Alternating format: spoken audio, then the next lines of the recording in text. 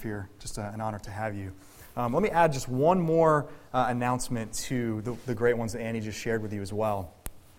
Many of you know Will Kenny and his wife Dana. Will was leading us through our liturgy this morning. Will and Dana have served faithfully as home meeting leaders for a long stretch for us here at Liberty. And for a while now, Will has also been serving as an elder candidate. We're really excited to announce that this past Monday, we were together in Philadelphia with a couple of the elders from Liberty Church East. We put our elder candidates through this final exam where we test their knowledge on the Scriptures, theology, pastoral care, and shepherding situations, as well as just have a good, honest conversation about how they're doing in their life. Really pleased to say Will passed that with flying colors. So we're going to welcome him and officially ordain him, install him as an elder of Liberty Church in Harrisburg 2 weeks from today, which is Sunday, December 13th. So that day is the day of the community breakfast. We're going to be here early that morning to eat. Another reason to celebrate that day, we'd invite you to make plans to be here if you're not already planning on coming. We'll be ordaining Will as an elder. He is a faithful servant of our church body and has been for a long time. So it'll be just a great day for us to commemorate that. If you are newer to our church, if you want to ask questions, or if you've been here a while, just want to ask questions about the process of that, please don't hesitate to do that. You can find me after the service or email me. We'll share a little bit more about the process of that on Sunday the 13th when we ordain him. But if you have questions in the meantime, don't ever hesitate to ask those. So that's coming up soon as well. If you have Bibles, go ahead and make your way to the Gospel of Matthew. It's the beginning of the New Testament, Matthew chapter 1. If you're using one of those black hardcover Bibles, page 807 is where that'll be. We're going to kick off today a series that will run us not only through Advent, but also all the way through the spring to Easter. We're going to spend a lot of time together over the next months in the Gospel of Matthew. And today we're going to start, logically so, I suppose, at the beginning of the Gospel of Matthew. We're going to read together today a genealogy. So try to contain your excitement as we read through this genealogy. Now, other than an exercise in pronouncing names that we no longer use in our culture, why are genealogies included in Scripture? I think most of us get to these long lists of names and we're tempted to just skip past them. Right? Be honest. Have you ever been tempted to skip past a genealogy? Some. And some of you are liars. That's okay. But there's a reason, especially for us culturally, there's a reason they put the credits at the end of the movie, right? No one wants to watch these long lists of names go by. We just want to get to the action. That's our attitude most of the time. But these lists, tedious as they might feel, difficult as they might be to pronounce, are really not tangential to the story. They're not just introductory remarks. They're not just closing credits. They are part of the story, very much so, themselves. So just an analogy for you to consider this morning. Genealogies in Scripture are like long exposure photographs of God's redemptive work in history. Genealogies are like long exposure photographs of God's redemptive work in history. So full disclosure, unless selfies on an iPhone count, I am not a photographer. And I would submit to you that doesn't count. So some of you know photography way more than I do. But as I understand this, a long exposure photograph is a photo where the shutter on the camera is kept open for an extended period of time. And as a result, the photo actually captures movement. It works particularly well at night, where it captures the movement of light in the midst of the darkness.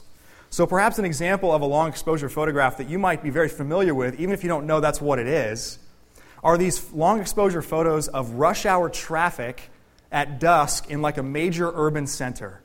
Anyone ever seen one of these long exposure photographs? The buildings, the skyline, it's stationary. So there's this stable, clear picture of the buildings in the backdrop. But then along the roads, all you can see in these photos are these blurry lines of red moving away from you, all the brake lights moving, from all the cars moving in one direction, and blurry lines of white coming toward you, all the headlights of the cars moving in the other direction. And I think that's an appropriate illustration for what a genealogy is and what a genealogy does in Scripture. Because a genealogy is like keeping the shutter open on God's work for an extended period of time. And what you're going to see as a result is that there has been a flurry of activity over the years and over the centuries. So much activity that in the photo itself, it shows up blurry. Right? And we'll read this genealogy and name after name, story after story that move in such rapid succession. All we can make out often in that is just this blurry line of red or white. But what is it that actually makes up that blur? Well, in one of those rush hour photos, think of all of the people and all of the conversations and all of the road rage and all of the joy and all of the sorrow and all of the triumph and all of the tragedy that pass by that camera as the shutter is kept open. And that's just what occurs in a few minutes or maybe a few hours for one of those kind of photographs. In Matthew chapter 1, the genealogy here represents nearly 2,000 years. And it starts with Abraham, who lives at least 800 years before King David. And it moves through his family line to King David, and then from King David all the way to Jesus, which is another 1,000 years. So this is a 2,000-year long exposure photo. If we were to enter into any given moment within that span, we would see the range here of what the human experience actually entails. We would see the suffering, and we would see the sins, and we would see these sweet moments of communion with God that these people had. We would see the richness of the stories of these very real people. These are very real and very flawed people included in this genealogy. And for many of these names, the Bible itself actually has a lot more source material on them. We can go to other places in Scripture and see even more clearly and even more in detail what happened in the lives of these men and these women. But by putting them all together in a genealogy, Matthew accomplishes here something really, really remarkable. In the long exposure perspective, with all that blurry motion going by, there's something that will emerge, like the skyline in those rush hour photos, that's clear and that's stable. And it's the presence and the faithfulness of God. He's been at work. He's been at work, and as these years have rolled on and on, accumulating something that very often to us only looks like a blur, God has been accomplishing His purposes in all of it.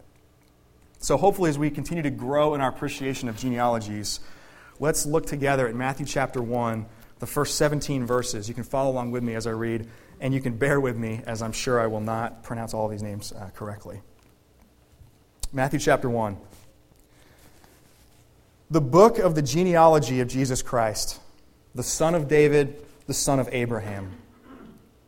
Abraham was the father of Isaac, and Isaac the father of Jacob, and Jacob the father of Judah and his brothers, and Judah the father of Perez, and Zerah by Tamar, and Perez the father of Hezron, and Hezron the father of Ram, and Ram the father of Amminadab, and Amminadab the father of Nahshon, and Nahshon the father of Salmon, and Salmon the father of Boaz by Rahab, and Boaz the father of Obed by Ruth, and Obed the father of Jesse, and Jesse the father of David the king. And David was the father of Solomon by the wife of Uriah, and Solomon the father of Rehoboam, and Rehoboam the father of Abijah, and Abijah the father of Asaph, and Asaph the father of Jehoshaphat, and Jehoshaphat the father of Joram, and Joram the father of Uzziah, and Uzziah the father of Jotham, and Jotham the father of Ahaz, and Ahaz the father of Hezekiah, and Hezekiah the father of Manasseh, and Manasseh the father of Amos, and Amos the father of Josiah, and Josiah the father of Jeconiah and his brothers at the time of the deportation to Babylon. And after the deportation to Babylon, Jeconiah was the father of Shealtiel, and Shealtiel the father of Zerubbabel, and Zerubbabel the father of Abiud, and Abiud the father of Eliakim, and Eliakim the father of Azor, and Azor the father of Zadok, and Zadok the father of Achim, and Achim the father of Eliud, and Eliud the father of Eleazar, and Eleazar the father of Matthan, and Matthan the father of Jacob, and Jacob the father of Joseph, the husband of Mary, of whom Jesus was born, who is called Christ. So all the generations from Abraham to David were 14 generations, and from David to the deportation to Babylon, 14 generations, and from the deportation to Babylon to the Christ, 14 generations. And this is God's word. Let me pray for us. God, thank you for your word, and thank you for all of your word, including these lists of names, because there's so much of your goodness and your grace and your power wrapped up in the reading of names and generations of people whom you have poured out your favor upon. And we pray that we would see that today. Pray that it would give us not only confidence in the work that you've done, but this confident expectation, this hope that we've come together to celebrate today at the Advent wreath. Give us that hope that your future promises will prove true. I pray that in your name. Amen. So this genealogy really does two things, and we'll spend the rest of our time talking about that this morning. It's about promises and it's about perspective. So this genealogy will remind us of God's promises. It will remind us not only of the promises that were made, but the fulfillment of those promises. And it will also give us perspective. It will give us this long exposure photograph perspective of the work of God in history. So first, this genealogy reminds us of God's promises. Let's talk about that a little bit. There are a few verses in Scripture that are as packed with meaning as Matthew chapter 1, verse 1. It says here that Jesus is both the son of David and the son of Abraham. And far from being merely a family tree, although it is that, what Matthew is saying here right from the get-go, right from the starting gate of his gospel, is that Jesus Christ is the fulfillment of two massive promises made by God to his people in generations past. And one of them summarized by saying that Jesus is the son of Abraham. The other summarized by saying Jesus is the son of David. So when Matthew says Jesus is the son of Abraham, we have to rewind all the way back to the book of Genesis. And we read there in the book of Genesis that for no specific reason, God sets his affection, sets his favor on this nobody, this man among the Chaldean people. And he tells him to leave his family, to leave his homeland, and to go to this country and this place that God's going to show him. But as he does that, as he calls him to do that, God makes this covenant promise to Abraham. And it shows up in Genesis chapter 12. God says this, "I will make of you a great nation, and I will bless you and make your name great, so that you will be a blessing. I will bless those who bless you, and him who dishonors you I will curse. And in you all the families of the earth shall be blessed." So notice there are no conditions for Abraham to fulfill in that promise that God makes. There's no end that he has to uphold in that. God is just really saying here, Abraham, here's what I'm going to do, and I promise that I'm going to do it. I'm going to make you a great nation. I'm going to make your name great.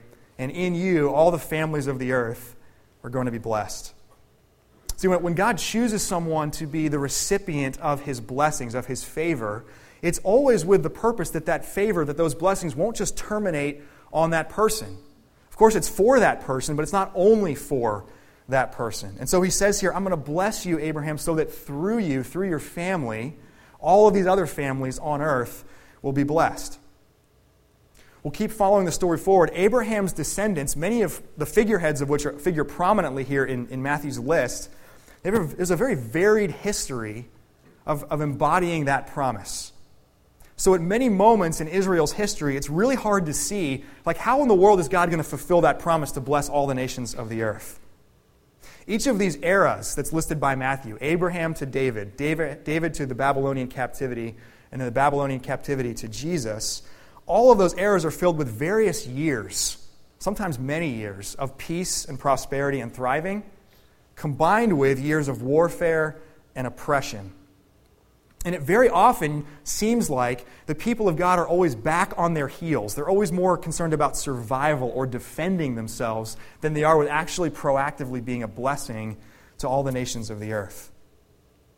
And as the first century AD then dawns, as we come all the way to Jesus at the end of this genealogy, there's still this huge divide between Jewish people and non-Jewish people, Jew and Gentile. It shows up all over the New Testament. So what's the answer going to be? How is God going to fulfill this promise to Abraham to bless not just this one family of Abraham, but all families of the earth? Well, there are these hints along the way, which is a big reason, and perhaps you noticed this as we read the genealogy. There are 4 women who figure very prominently in the genealogy of Jesus. And all 4 of these women are non-Israelite women. So Tamar and Rahab were Canaanites. They were residents of the land that God promised to Abraham, but that the people of Israel had to dispel violently from that land. Ruth was a Moabite. Bathsheba, who's listed here as the wife of Uriah, was married to Uriah, who is a Hittite. It's another tribe from Canaan. And in fact, the reason that she's probably called the wife of Uriah and not Bathsheba here is probably Matthew reminding his readers of the inclusion of non-Israelite people in the history of God's work of redemption. There were hints along the way. But all of that varied history builds to Jesus. And Jesus, Matthew says here, is the son of Abraham. He's born in this family line of Abraham, but who then, as a member of that one particular family, opens the way to God for all families. Because of Jesus, and we read more and more of this as Matthew will trace this through his gospel, because of Jesus, being included among God's people is no longer about what family you're born into or what nation state you're part of. It's about who you place your faith in, who you put your trust in. It's not about what you're able to do and the kinds of laws of your nation that you're able to keep or not keep. It's about the work that Jesus has done. So the Apostle Paul will then reflect on truths like this and say, because of Jesus, there is now neither Jew nor Greek, slave nor free, male nor female, for you are all one in Christ Jesus. And God's blessing is open to all nations, to all families through Jesus. As I mentioned, we're going to be in Matthew for the next several months. As we get to the end of it, you're going to see how Matthew actually bookends his gospel with this. He closes out the gospel with Jesus giving this commission, saying, go and make disciples of all nations of the earth. And so there's this really cool bookend effect where Matthew starts his gospel by saying, here's Jesus, son of Abraham, the one who is going to actually fulfill that promise to Abraham to bless all nations of the earth. And it's going to close with Jesus sending his followers to go do that, to go be the hands and feet to bless all peoples of the earth. But Jesus isn't just the son of Abraham, he's also the son of David. And when we hear that in this gospel, that's meant to remind us of another promise that God made to his people, and specifically to one person who's described in Scripture as a man after God's heart, King David. In 2 Samuel chapter 7, God makes this promise to David. He says this, when your days are fulfilled and you lie down with your fathers, in other words, when you die, I will raise up your offspring after you, who shall come from your body, and I will establish his kingdom.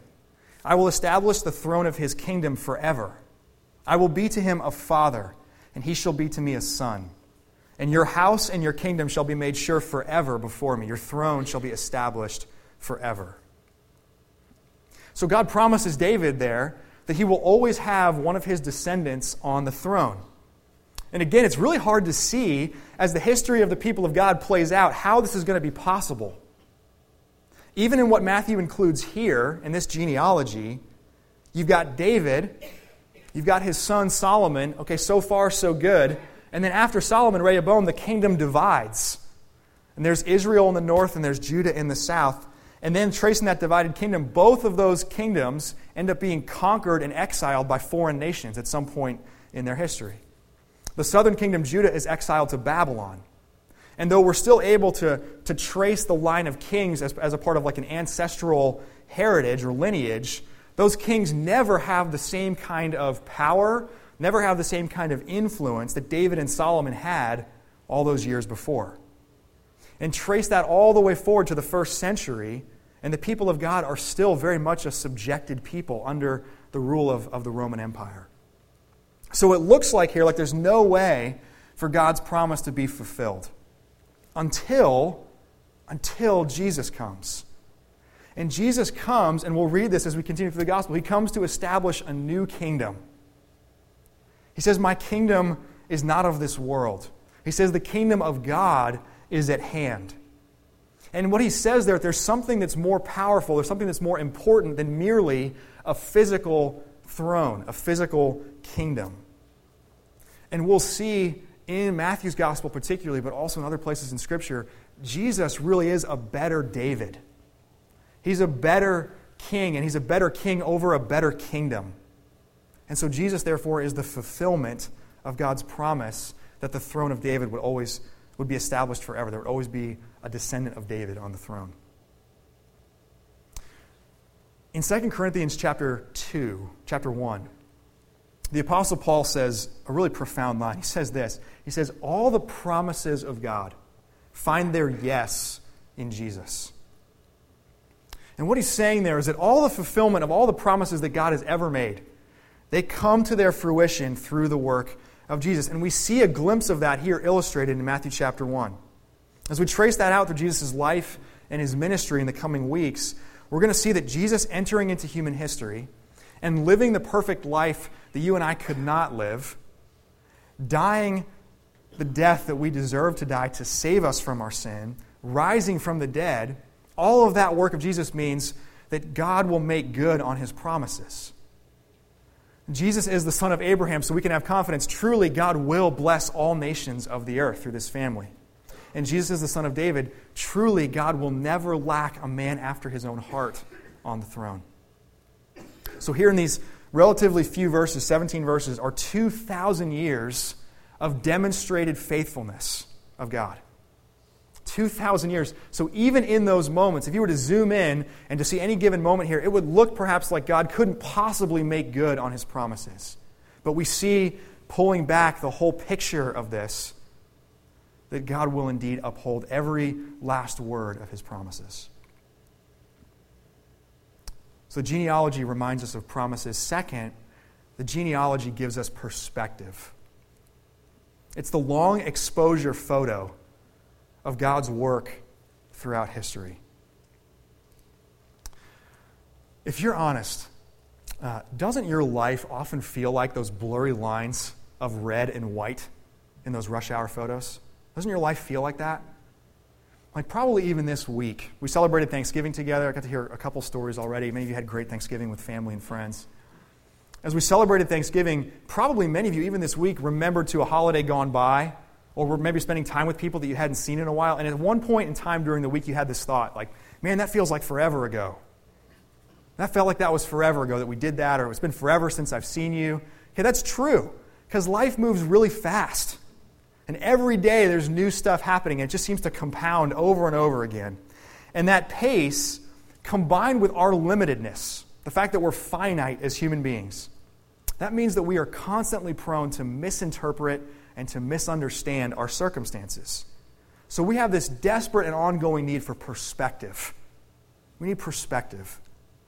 There's an author named Paul Miller says it this way, and I love this. He says, we experience life as if we are walking backward. The future is completely unknown. We see the present through our peripheral vision, through a kind of fog. Only the past has some clarity, and that clarity increases with time. So you follow with his image? We walk through life backward. We have no idea what's coming. We can see the present through our peripheral, but it's kind of foggy, kind of blurry, and only what's happened already in the past can we see with any kind of clarity. That clarity increases over time. I think that's a really helpful image. Well, in the beginning of his gospel here, Matthew gives us really a condensed version of 2,000 years of the past. And as fast as these names go by, the cumulative history represented by these names gives us some clarity. It gives us some clarity from the past. It gives us perspective from the past. So we've got these three sets of 14 generations. 14 from Abraham to David, 14 from David to the Babylonian exile, 14 more from the Babylonian exile to Jesus. And it's not literally that clean of a breakdown. Okay, there's some gaps that show up in the breakdown of these generations. And so some skeptics will point to passages of Scripture like this and say, you can't rely on the Bible as history. I mean, look at passages like Matthew chapter 1. There's all kinds of holes in it. It has glaring inconsistencies. But here's the thing. The omissions here in Matthew chapter 1 are too obvious to be a mistake. They're too obvious to be like a blatant error or an intentional, or an error, I should say. Matthew references Old Testament source material more than any other gospel writer. He's got all kinds of Old Testament quotes infused in his gospel. He has access to these same lists of generations in the Old Testament that we have today that we're making those comparisons by. And he writes this genealogy assuming that his readers have a ton of background knowledge in Old Testament history. So what he's doing here as an editor and as a writer He's being selective, and he's aiming for something more than just a perfect family tree that doesn't have any gaps at all. He's got to have a different aim. Now, what is that? What's Matthew's aim as he omits some here very obviously? Well, we don't know. He doesn't tell us. He doesn't tell us. But it's certainly not to edit out the embarrassing stuff. It's certainly not that. There's a list. This is a list of murderers and a list of cowards and a list of blockbuster sexual sins. Tamar seduced her father-in-law, and Rahab was a prostitute. And Abraham prostituted his wife out not once but twice. Blockbuster sexual sins. Wicked kings. If you look at 2 Kings 21 and read about Manasseh, read about how wicked that guy was. He's included here in this list. So if Matthew was trying to clean up Jesus' family line to make it look pretty and pure, he did a terrible job of that. There are different theories. There are different theories for why these three sets of 14 generations. One of the most compelling, I think there could be some real truth to this, is that 3 sets of 14, another way to look at that, is also 6 sets of 7. There have been 6 sets of 7 generations that have gone by here. And so Jesus entering into human history begins the 7th 7. The 7th 7. And there's all kinds of Old Testament symbolism to that. Specifically where after a period of 7 periods of 7 years, there was something called the year of Jubilee in the Old Testament. And the year of Jubilee was a year of rest for the people of God. It was a year of freedom for prisoners and slaves. They went free. It was a year of debts being forgiven. It was a year characterized by the mercy, the abundant riches of God's mercy. All of those things have very explicit connections to the person and the work of Jesus Christ. See, it's Jesus, and we'll read this in Matthew's gospel too. It's Jesus who gives rest to the weary and the heavy laden. It's Jesus who comes preaching good news to the poor and liberty to the slaves, to the captives. He comes forgiving debt. He forgives our trespass so that we might not have our sins counted against us. He comes as the agent of God's mercy so that God might simultaneously be just. He might uphold his justice, but also at the same time be the justifier of those who have faith in Jesus. So whether or not Matthew's making like an overt, direct connection to Jesus and the year of Jubilee, we don't know. But Matthew is very clear about one thing. Jesus brings a new beginning. Jesus brings a new beginning. His arrival is very much part of the same work that God has been doing since creation. That's why he shows up at the end of this genealogy. But it's a distinctively new era in the history of that redemptive work. So the question for you and I then is this. If through all of that blur of what these 2,000 years actually felt like as they were experienced by the people of God, if through all of that, God was weaving together his work in a way that built to the arrival of Jesus, then can't God be trusted to weave together the details of our generation and of our lives into that same redemptive work that he's doing? Because what we see here in a genealogy like this is that God is faithful. God is faithful. So we take this then huge accumulated record of God's sovereign power and the clarity with which we get to see it as we look at it in the past, and then we project that forward. We project that forward through this new beginning in Jesus. That's what you and I get to be caught up in. And we miss that very often. We think of our lives only in terms of the present, or maybe our recent past. We don't think of ourselves being caught up in this huge work of God that spans creation to consummation. But that's the work that we're caught up in. And here's the other thing. Not all of the promises of God are fully realized as of yet. There's another promise that God made through Jesus, right? Before Jesus goes to the cross, before his death, resurrection, and then ascension back to the Father, Jesus promises his people, his followers, I will not leave you as orphans. I will come to you.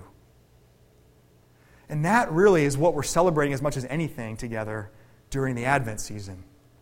Of course, we're looking backward. We're remembering the first coming of Jesus into human history. But also, we're anticipating in this season that there will be a second coming of Jesus. His first coming and all the fulfillment that brought.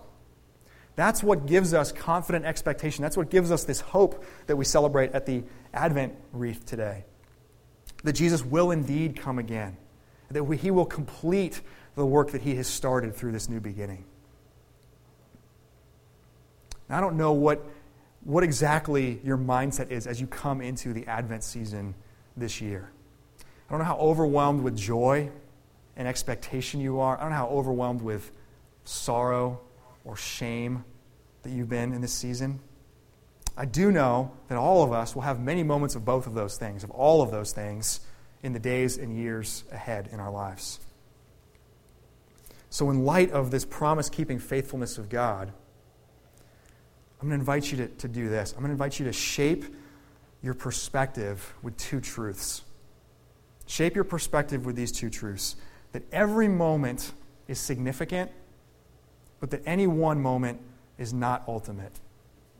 Every moment is significant, but any one moment is not ultimate. See, every moment of your life, doesn't matter what it is, doesn't matter what it feels like right now, every moment is significant. How much of the grace of God is present in any one cross-section millisecond of our lives? Right? Like even you and I being here together in the same room this morning, how much of God's abundant grace has He poured out in history and in the story of each one of our lives to bring us together to this time and place today? We would take decades to share all of those moments and those stories of God's grace if we were to take the time to do that. Genealogies are great reminders of that, right? How much of God's grace is present here in this list of names that spans 2,000 years? So like this, when we look back on a genealogy someday, with the vantage point and clarity of looking back on our own lives, we'll see that there were no throwaway moments in every single one of our lives. There was no throwaway moment. There's no throwaway moments. Every moment has significance in your life. But at the same time, any one of those moments is not ultimate. I think it's unavoidable to spend time thinking about the present, right? The present is our current reality, so it makes sense that we're going to spend some time thinking about that. That's not wrong. What's wrong is when our immediate circumstances, when our present becomes consuming, and when we begin to view our present as ultimate. Right? But these moments that we find ourselves in, be they good, bad, ugly, or anywhere else in between, they're not ultimate. Right? It's God's promises that are ultimate. It's God and His promises that emerge as stable and clear, like the skyline in these long exposure photographs. God and His promises are the ones that emerge clear. And right now, you may be able to grasp some of what God is doing in your life and through your circumstances. Often, I think, we're guilty of rushing the explanation. I think we rush the explanation in that. So we claim to know exactly what God's trying to accomplish in our lives at this given moment. Like, that's why I got sick, it led to that, which led to that, or that's why I'm suffering in this way, that's why God provided this way or did not provide this way. And there's probably truth in that. Probably a lot of truth in that in many cases. But the danger is that we put this nice little neat conclusion on the work of God, and we fail to recognize that all we can see in any one given moment is just a fraction of the work that God is doing. And the unintended consequence that comes from that is that we reduce the work of God to something that we can fully and completely understand in the present, in real time. And we can't.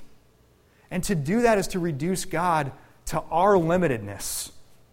And I think you would agree with me, I don't want a God who's like me.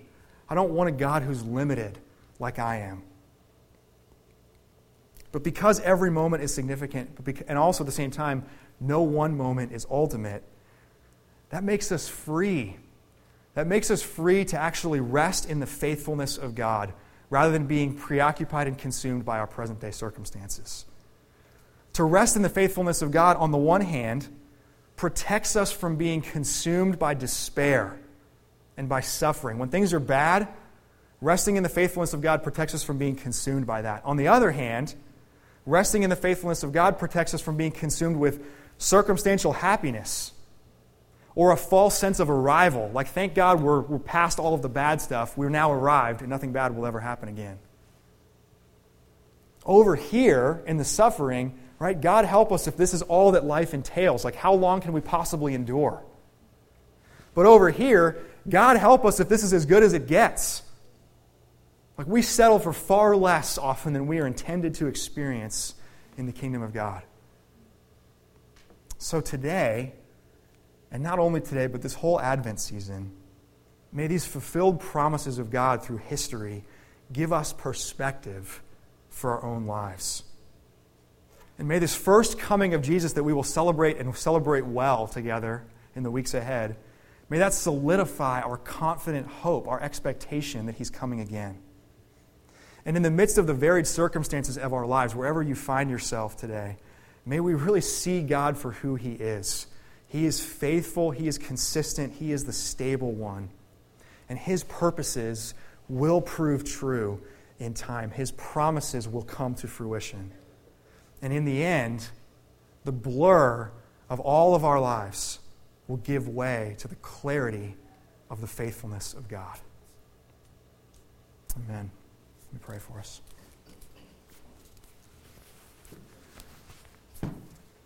Jesus, thank you that our lives are not the only grid through which we have to interpret you and your work.